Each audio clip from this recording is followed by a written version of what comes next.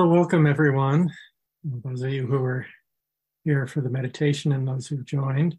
It's good to see you. Good afternoon, good evening to you. Afternoon here in Flagstaff at a altitude of 7,000 feet. So not as hot as other parts of the state of Arizona where it's heat wave.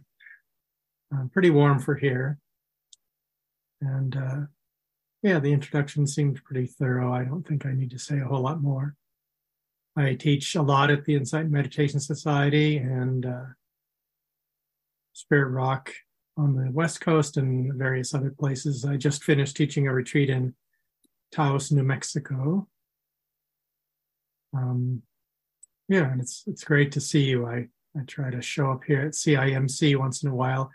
I used to teach retreats with Narayan at IMS periodically, but I haven't been doing that for a few years.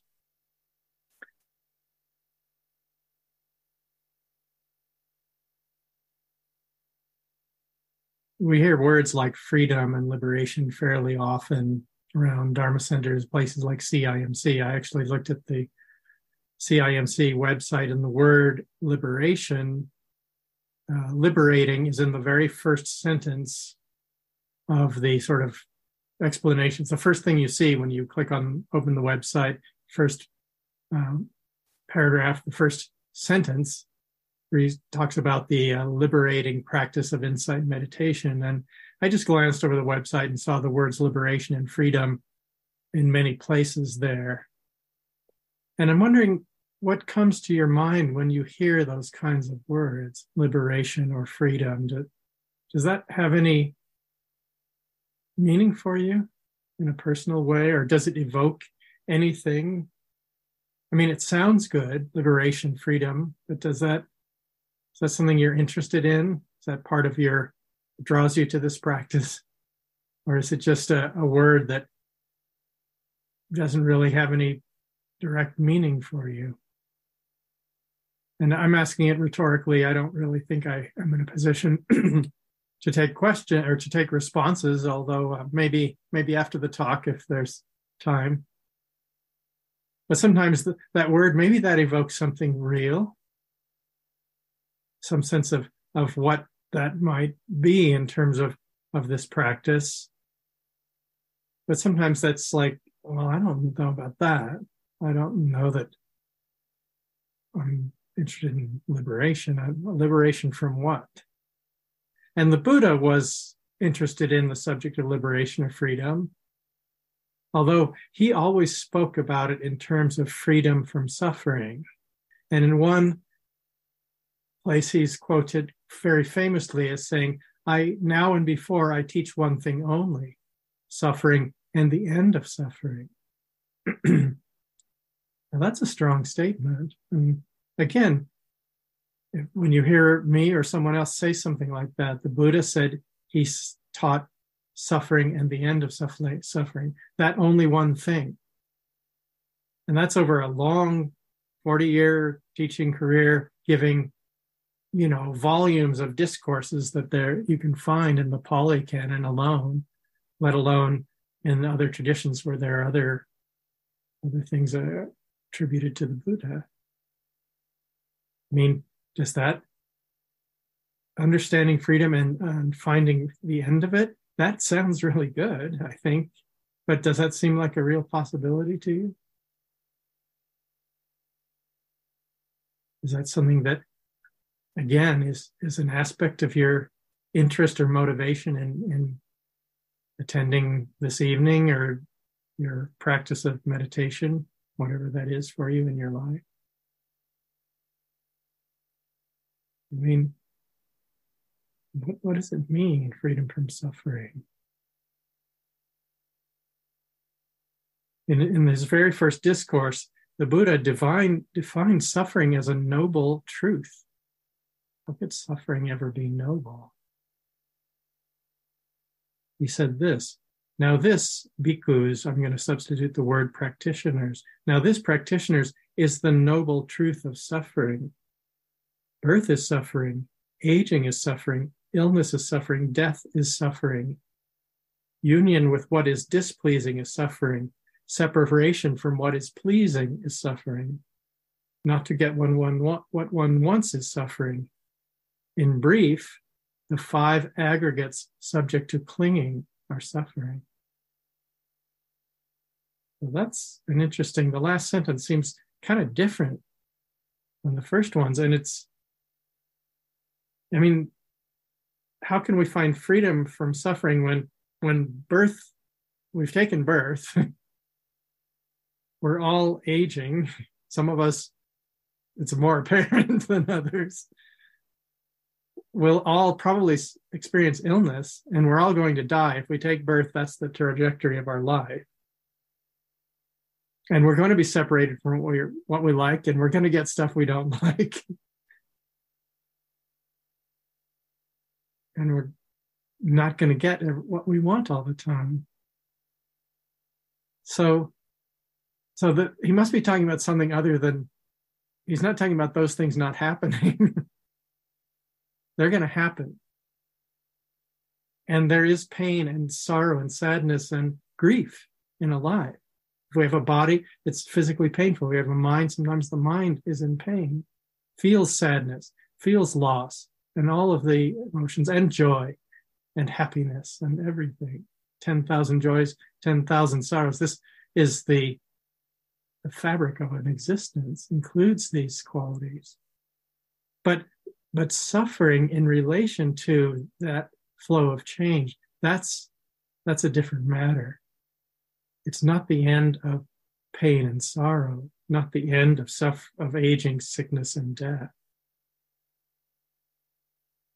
But the last sentence of that, in brief, the 5 aggregates subject to clinging are suffering.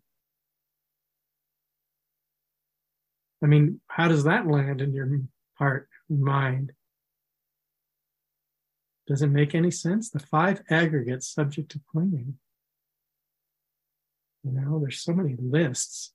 This is the list. This is one of the things in the 5s. There's all these, the 1 of this and the 2 of that and the 3 of the other. And is this just another aspect of that list that you're supposed to somehow memorize if you're a good Buddhist or a sincere practitioner? Does it have any meaning? I mean, the word aggregate right there. What does the Buddha mean? Does it have any relevance for us as we go through our days? I don't tend to use the word aggregate on a regular basis in my everyday conversations. I think geologists might, because it is a kind of rock that's made up of other things, rocks kind of mushed together, heated and glued through pressure and heat, I think. Don't quote me on that. I'm not a geologist. But it's that composite. But it's not a common word. And it's a translation of a Pali word, Pali, the language that's spoken at the time of the Buddha, as close as we know. The word khanda is what gets translated as aggregate, but that literally means something like a heap or a bundle. And I think it was a commonly used word at the time the Buddha was living in northern India, unlike aggregate for us. And I think maybe the translators chose to use the word aggregate for this Pali word khanda because it sounds more sophisticated than heap. The discourse on the 5 heaps of stuff doesn't sound as cool as, the 5 aggregates subject to clinging, the discourse, the 5 bundles of stuff. I like the word khanda. So these aggregates, I'm just going to list them here. They're rupa, which is materiality, material form. So it includes the body and all material form in the world around us, internally, externally. Vedana, which is very specific feeling tone of pleasant, unpleasant, or neither of those, or we can say neutral. Sanya, which is perception. Sankhara, which is translated as mental or volitional formations. And vijnana, which is consciousness. And if you're familiar with the discourse of the Satipatthana Sutta, you'll recognize that materiality and feeling tone are part of that body, at least in the Satipatthana. But basically, like the four satipatthanas, which is a sort of a framework of looking at all of our experience, all human experience, in terms of insight meditation techniques, vipassana, the aggregates includes all of our experience. It's just framed in a particular way for a particular purpose. And so it's just saying all of the heap of stuff that makes up who we are. And in meditation, material form, we tend to, because the meditation process is very kind of inwardly focused, we tend to mostly look at materiality in terms of each of our physical bodies, because it's right there, right at hand. We can feel into it so directly in the meditation.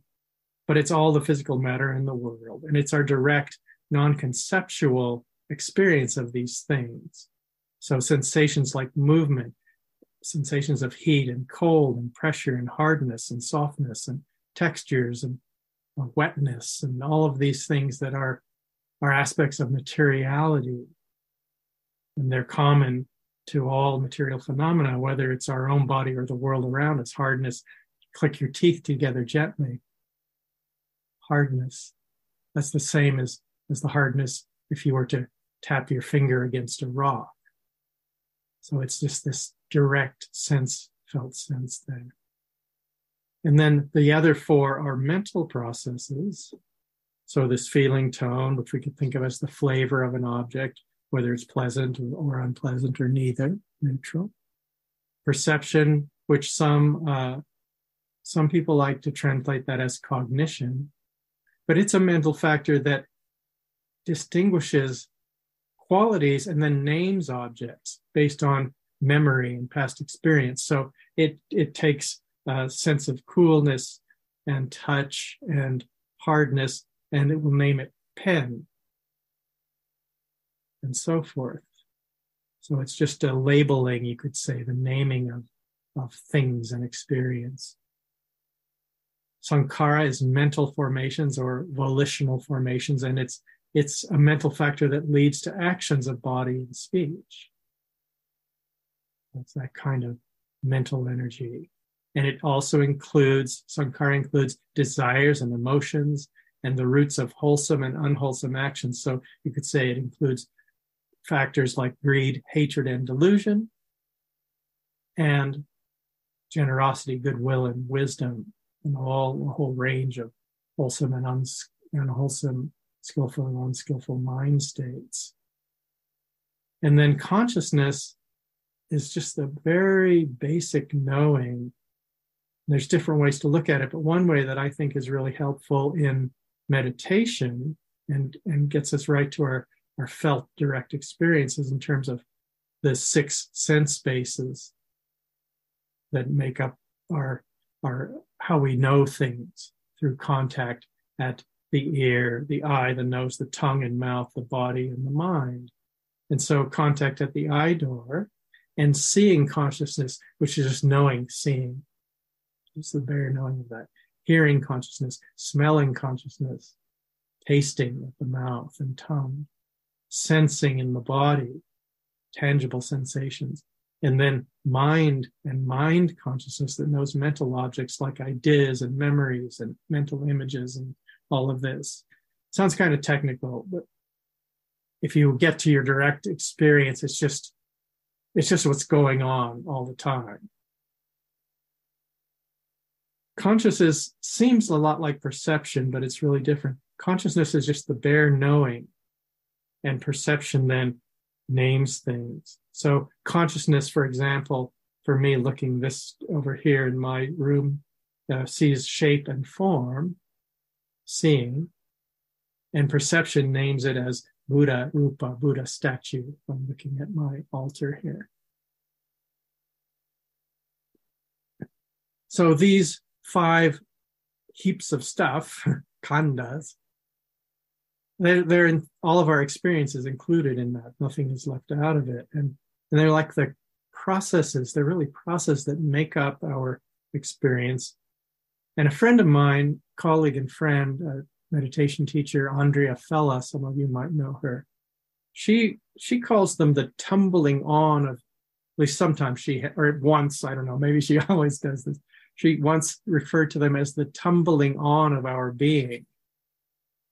And I like this. It's a nice image for me, and it brings the impermanent flow-like process nature of this to the forefront of things. Because if we look at this process of our experience, it's just this flowing on of context. It's a sight, it's a sound, it's a taste, it's a smell, it's a thought, it's a memory, it's an emotional state, a mind state, and it's one after the other, and it's tumbling on like water over rocks in a stream bed, which I like this image also because it shows that if we really look at what we are, it's a process more than it is a thing. When we look at our direct experience, it's this flowing on. And it also is just an aspect of nature. This flowing on is, we're not doing it. If we stop doing anything, let's just stop. Don't do anything for a minute.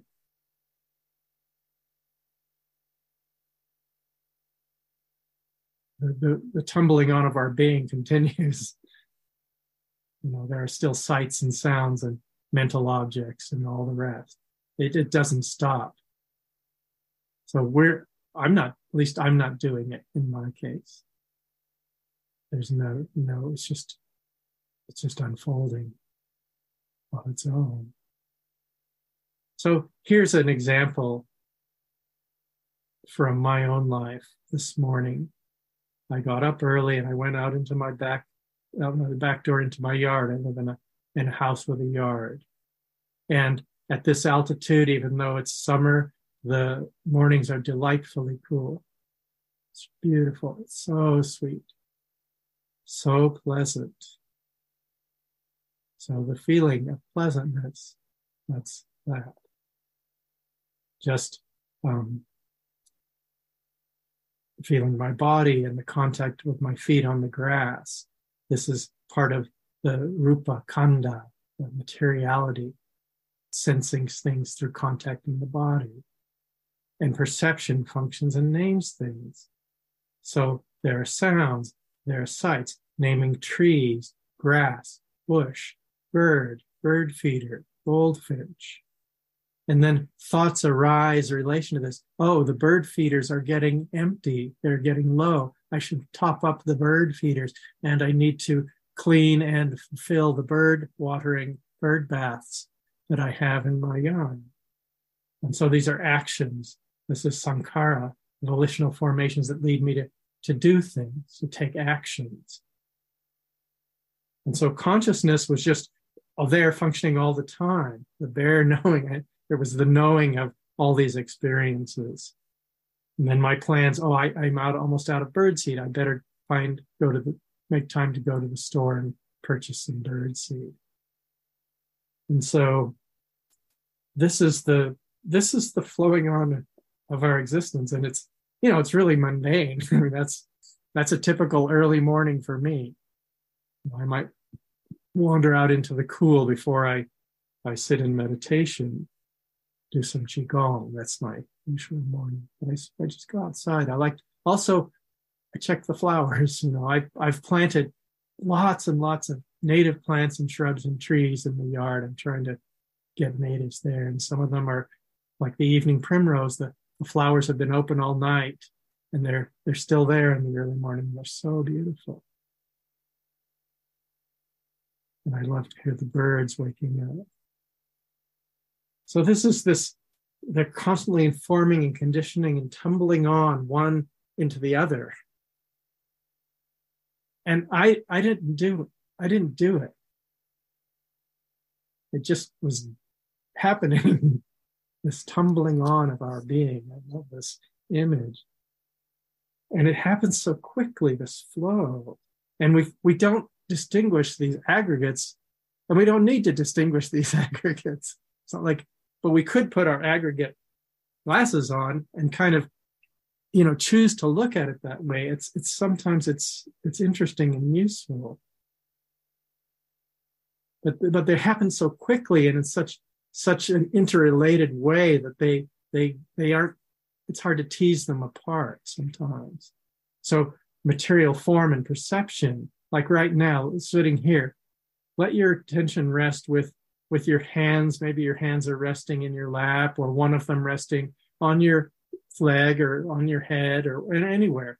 One hand or both hands, doesn't matter. And if I ask you now, can you feel your hands touching? Or your hand touching, if I ask that, I'll just ask it. Nicholas, can you feel your hand? Yes.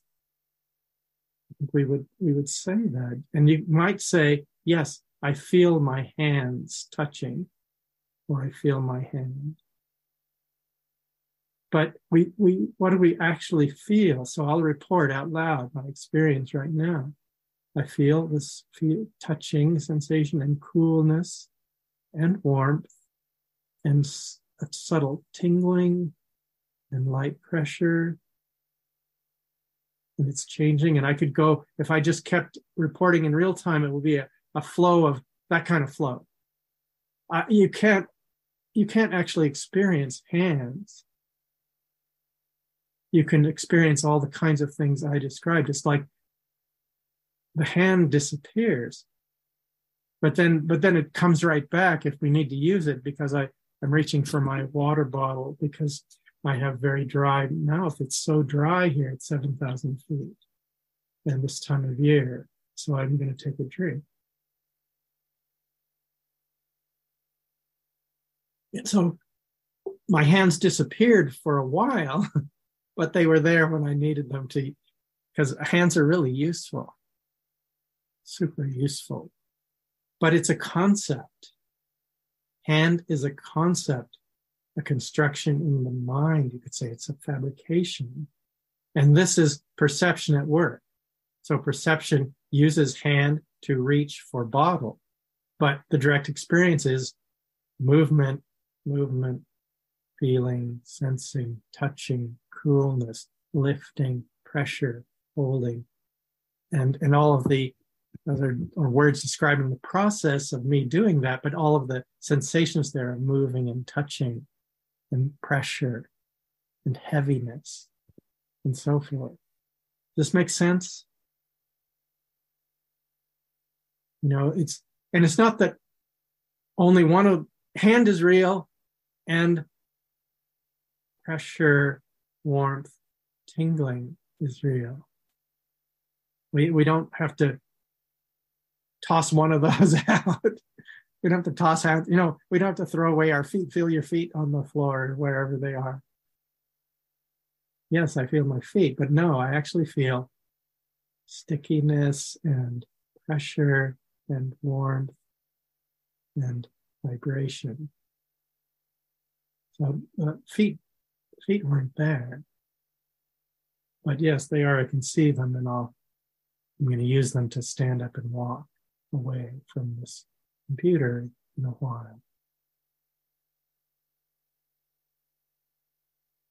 So it's useful to know the difference between this direct felt sense of our experience moment to moment and the perception, the world realm of concepts. It's useful to be able to distinguish the difference, because we tend to live in the world of concepts, and in meditation, we're interested in dropping below them, you could say.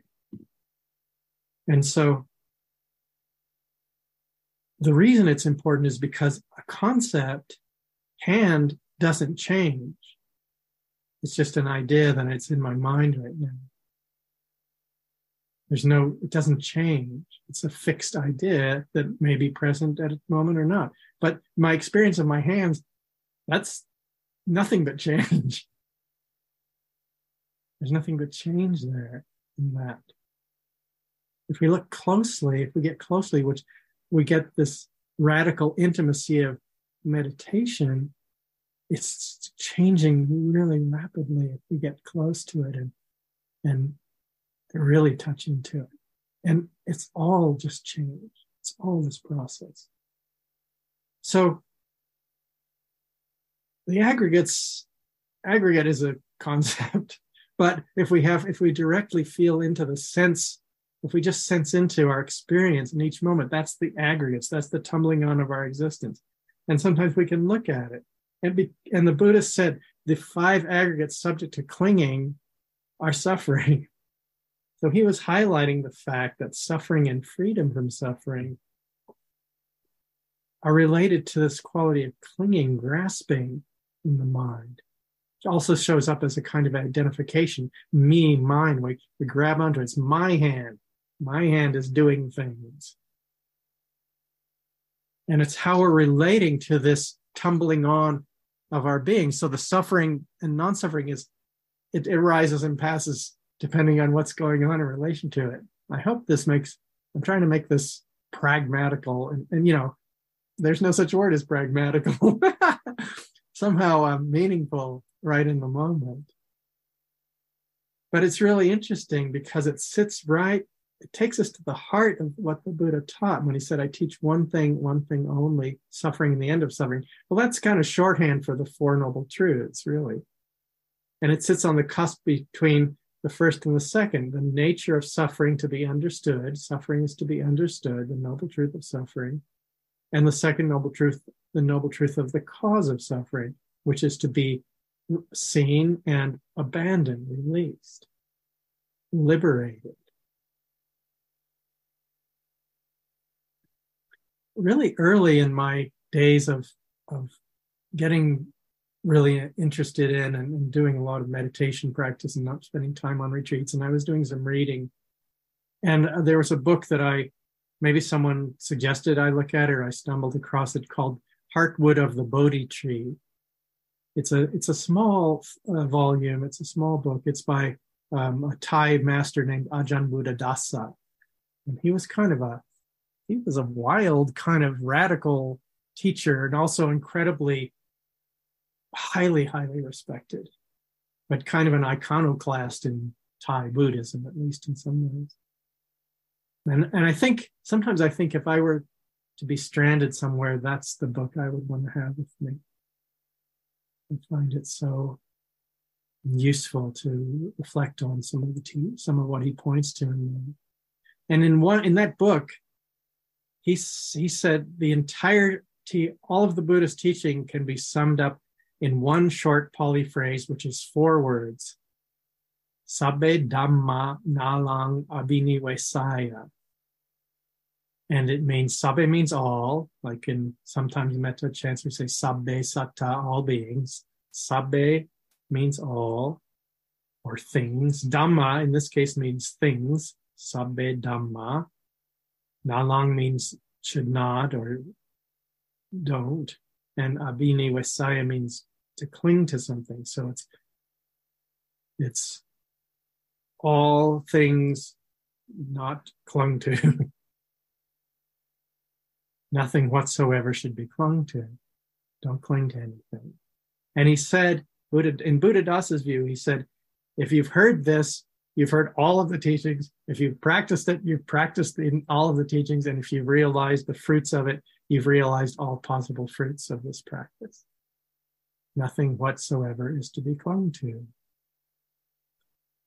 Now, this same phrase is in the suttas in one place where Bhikkhu Bodhi, who translated, he's a great translator, and his translation of the middle length discourses, he translates it as nothing is worth adhering to. And it's part of a conversation with the king of the Devas, Sakka, comes to the Buddha. He often comes to the Buddha and asks a question. And he says, Venerable Sir, in brief, how in brief is a practitioner liberated, the word liberated there again, through the destruction of clinging? And the Buddha said, here, ruler of gods, a practitioner has heard that nothing is worth adhering to. When one has heard that nothing is worth adhering to, one directly knows everything. Having directly known everything, one fully understands everything. So very similar unfolding there. I kind of like the word adhering because it's like adhesive. It's don't stick to anything. Don't get stuck to anything. Don't glue yourself to things. It's an interesting version of clinging. Don't Nothing whatsoever. You should not glue yourself to anything at all, ever. Joseph Goldstein, some of you know, one of the founders of the Insight Meditation Society, and one of my main teachers over many, many years, and very dear being to me. He says, it doesn't matter what you don't cling to. Or he says, it doesn't matter to what you do not cling. I've elaborated that. It doesn't matter to what you do not cling, and it also doesn't matter when you don't cling. So we could just not cling right now. Let's not do it right now.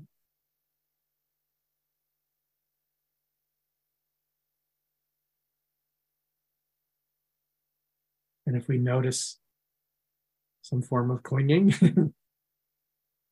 let it go. I mean, if we just sit here, if we just sit quietly, don't do anything. I'll just speak for myself because that's the only experience but I'm not seeing clinging right now. Now, it may be that there's delusion present, and probably till we're fully enlightened, there will be things we don't see. I could be overlooking something. Probably I am overlooking something.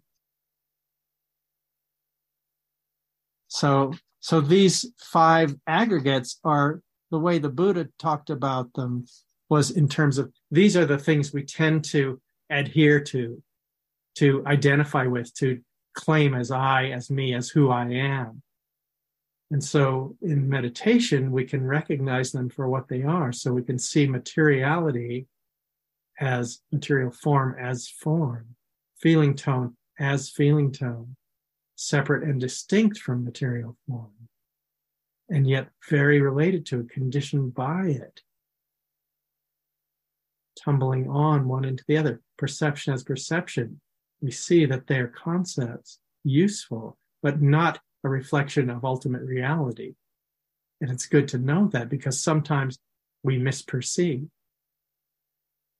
and it can really cause problems. Sometimes they're useful, sometimes they aren't.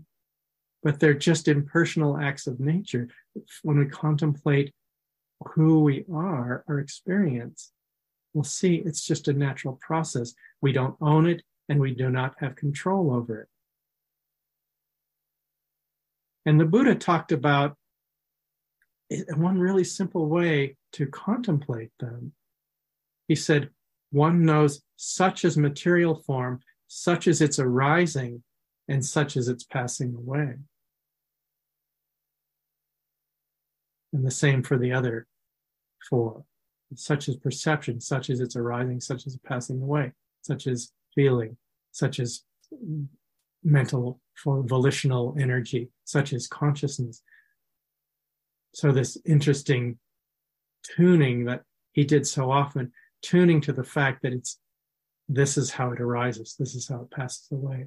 And if we look closely, they're all arising and passing away over and over and over. I mean, sometimes when mindfulness, if the mind is very still and mindfulness is very steady, we will see contact in the arising and passing of consciousness. But boy, it happens fast, so we don't see it that often. But it's doing that, and we can see it. And so seeing it in terms of it's such as it's arising, such as it's passing away, it can really cut through the tendency to cling to it, because it's like, clinging to a handful of water. It's just, you can't. So clinging to any of it as a strategy for finding peace, contentment, freedom from suffering, it's doomed to futility, because it's still rising and passing. Clinging to it doesn't keep it from arising and passing. It does that whether we cling to it or not. But clinging tends to be, it's like we get rope burn or we don't. If we hold on to a rope that's slipping, the only way to not get rope burn is to let it go. So clinging doesn't keep things from arising and passing. Again, from Ajahn Buddhadasa, what is the world full of? It is full of things that arise, persist, and cease. Grasp and cling to them, and they produce suffering. Rope burn. Don't grasp and don't cling to them, and they do not produce suffering. I mean, that's pretty simple and straightforward. But it's it's not necessarily so easy to do. So we don't even see that we're doing it. We don't see that we get the rope burn and it hurts, but we don't see that we're holding on as it slips through our hands. Our meditation gives us the possibility to see this. So I've got to wrap this up, but I can go a little long. So this energy of clinging, we need to understand what that is so that we can see when it's happening. It tends to show up in two main ways, either as ownership or appropriation. I like appropriation, it's mine or belonging to me. I often say our practice is giving back to nature what we mistakenly appropriated as our own. That's what we're doing here. We just give it back. We release something that isn't ours in the first place. And then the other way it shows up is, as I've been talking about, is as identification, as who or what I am. And there's a way that it's talked about by Bhikkhu Analayo, who's a scholar, teacher, monk, that I think is really great. He's this simple way. He said they're embodiments of the notion I am. Now, he's one who uses cognition for perception. So that's the word here for that. But he says from the unawakened point of view, the material body is where I am. We usually think I'm somewhere in this thing, usually somewhere inside the skull. Feelings are how I am, where I am, how I am, feelings, perceptions, cognitions, in his words, what I am. I am these parts of this body. I am this person walking around. Volitions are why I am, like what I'm going to do about it all. So stuff that leads to actions.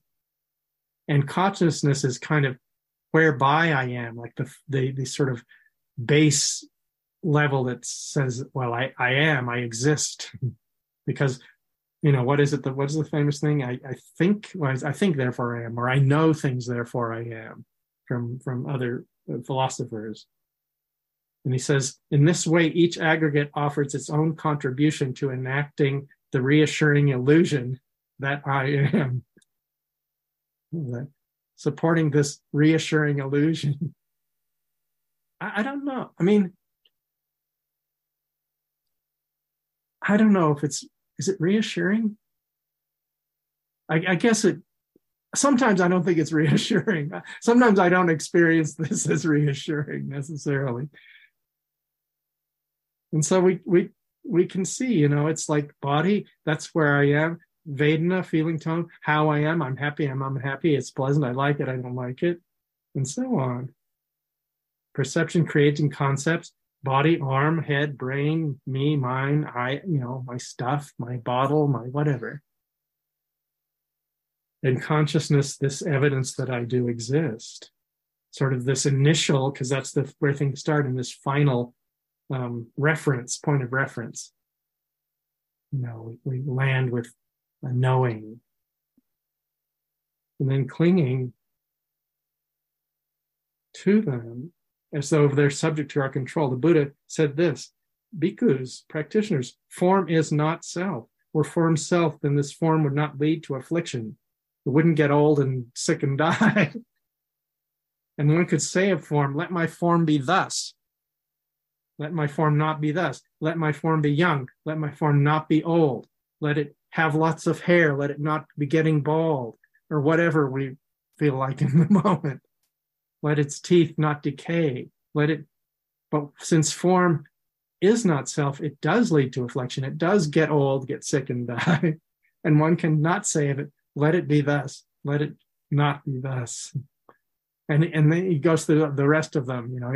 He's very repetitious. He said, if feelings were, we could say, let me only have pleasant feelings. Let me only perceive pleasant objects. Let me always like it. Let me always be happy. We're not in control. Although we should look for control. I mean, it shows up. Someone defines samsara, this wandering, endless wandering in search of happiness and not finding it, as the urge to fix or correct. We want to fix it so it's the way it's supposed to be. I'm only supposed to have pleasant feelings in the body. I'm not supposed to be getting these headaches I've been getting so frequently now that are really difficult. That's not, so I need to fix that. And that doesn't mean, I'm trying to find a solution to it, but that's different. There's a difference there. But they're not amenable to our will. They're like I said, if we stop, don't do anything, the tumbling on of our existence, it just keeps tumbling. It seems so clear sometimes. And so then meditation, one way to see it is, I think this is actually very true. We use the tool of meditation to explore and understand what it is to be a human, what it actually is in the deepest possible sense. And exploring things in terms of these aggregates, you don't even have to remember them to explore them. Bhikkhu Bodhi again, if we care to understand ourselves, what we have to understand is the 5 aggregates. To fully understand the 5 aggregates means to see them as they really are. And this means to see them in terms of the characteristics of existence, the 3 marks of existence, the impermanent, unsatisfactoriness, suffering, those 2 exchanged synonymously, and selflessness, not self. That means not amenable to our will, impersonal, not mine to control. And so this whole exploration is a way to see, instead of living our lives with this kind of low level of anxiety or unease or vulnerability because things are going to change and we don't know if we're going to like what they change into. We're not running the show. We actually can see, if we explore, we start to understand where this quality of clinging, identification, how this is a source of suffering. Because until we see it, it's like if we're clenching our fist, but we don't see it, but we can feel it there. But if we clench our fist, you can clench your fist now if you want to. Feel it, squeeze that baby, get some white knuckles there. And now just stop squeezing it. Oh, that's nice. That's relief. That's a kind of liberation. And so then we can just stop squeezing. We don't have to pry it open. It'll open slowly on its own. So we see suffering and the reality of freedom and this liberation from non-clinging. This is, maybe it's one final letting go, but it's moment by moment. We can notice the clinging and release it, notice it and release it, feel it and release it. And it points to the possibility not only momentarily, but the end of suffering, which the Buddha said was, I teach suffering in the end of it as a possibility if we just don't ever cling, if clinging is abandoned completely. So I'll end with some words of the Buddha. It's always good to quote the Buddha himself. The famous teaching where he's wandering through the Jeta Grove, this beautiful park nowadays in India, where he was spent a lot of the rains retreats there. What do you think, bhikkhus, practitioners, if a person were to gather or burn or do as they like with the grass, twigs, branches, and leaves here in Jeta's Grove, here in the Jetavana, would the thought occur to you, it's us this person is gathering, burning, and doing with as they like? No, Lord, replied the monks. Why is that? Because those things are not ourself, nor do they belong to ourself.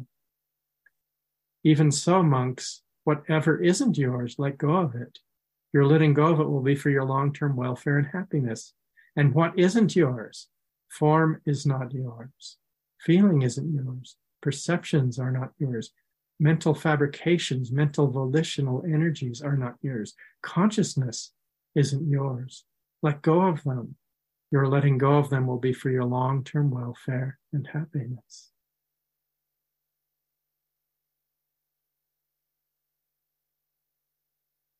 So thank you for your kind attention. At least from my point of view, it was kind, but you're all muted, so I can't hear your thoughts. So maybe it wasn't all kind, but felt kind to me. So I'm gonna take it on that way. And yeah, thanks for coming this evening.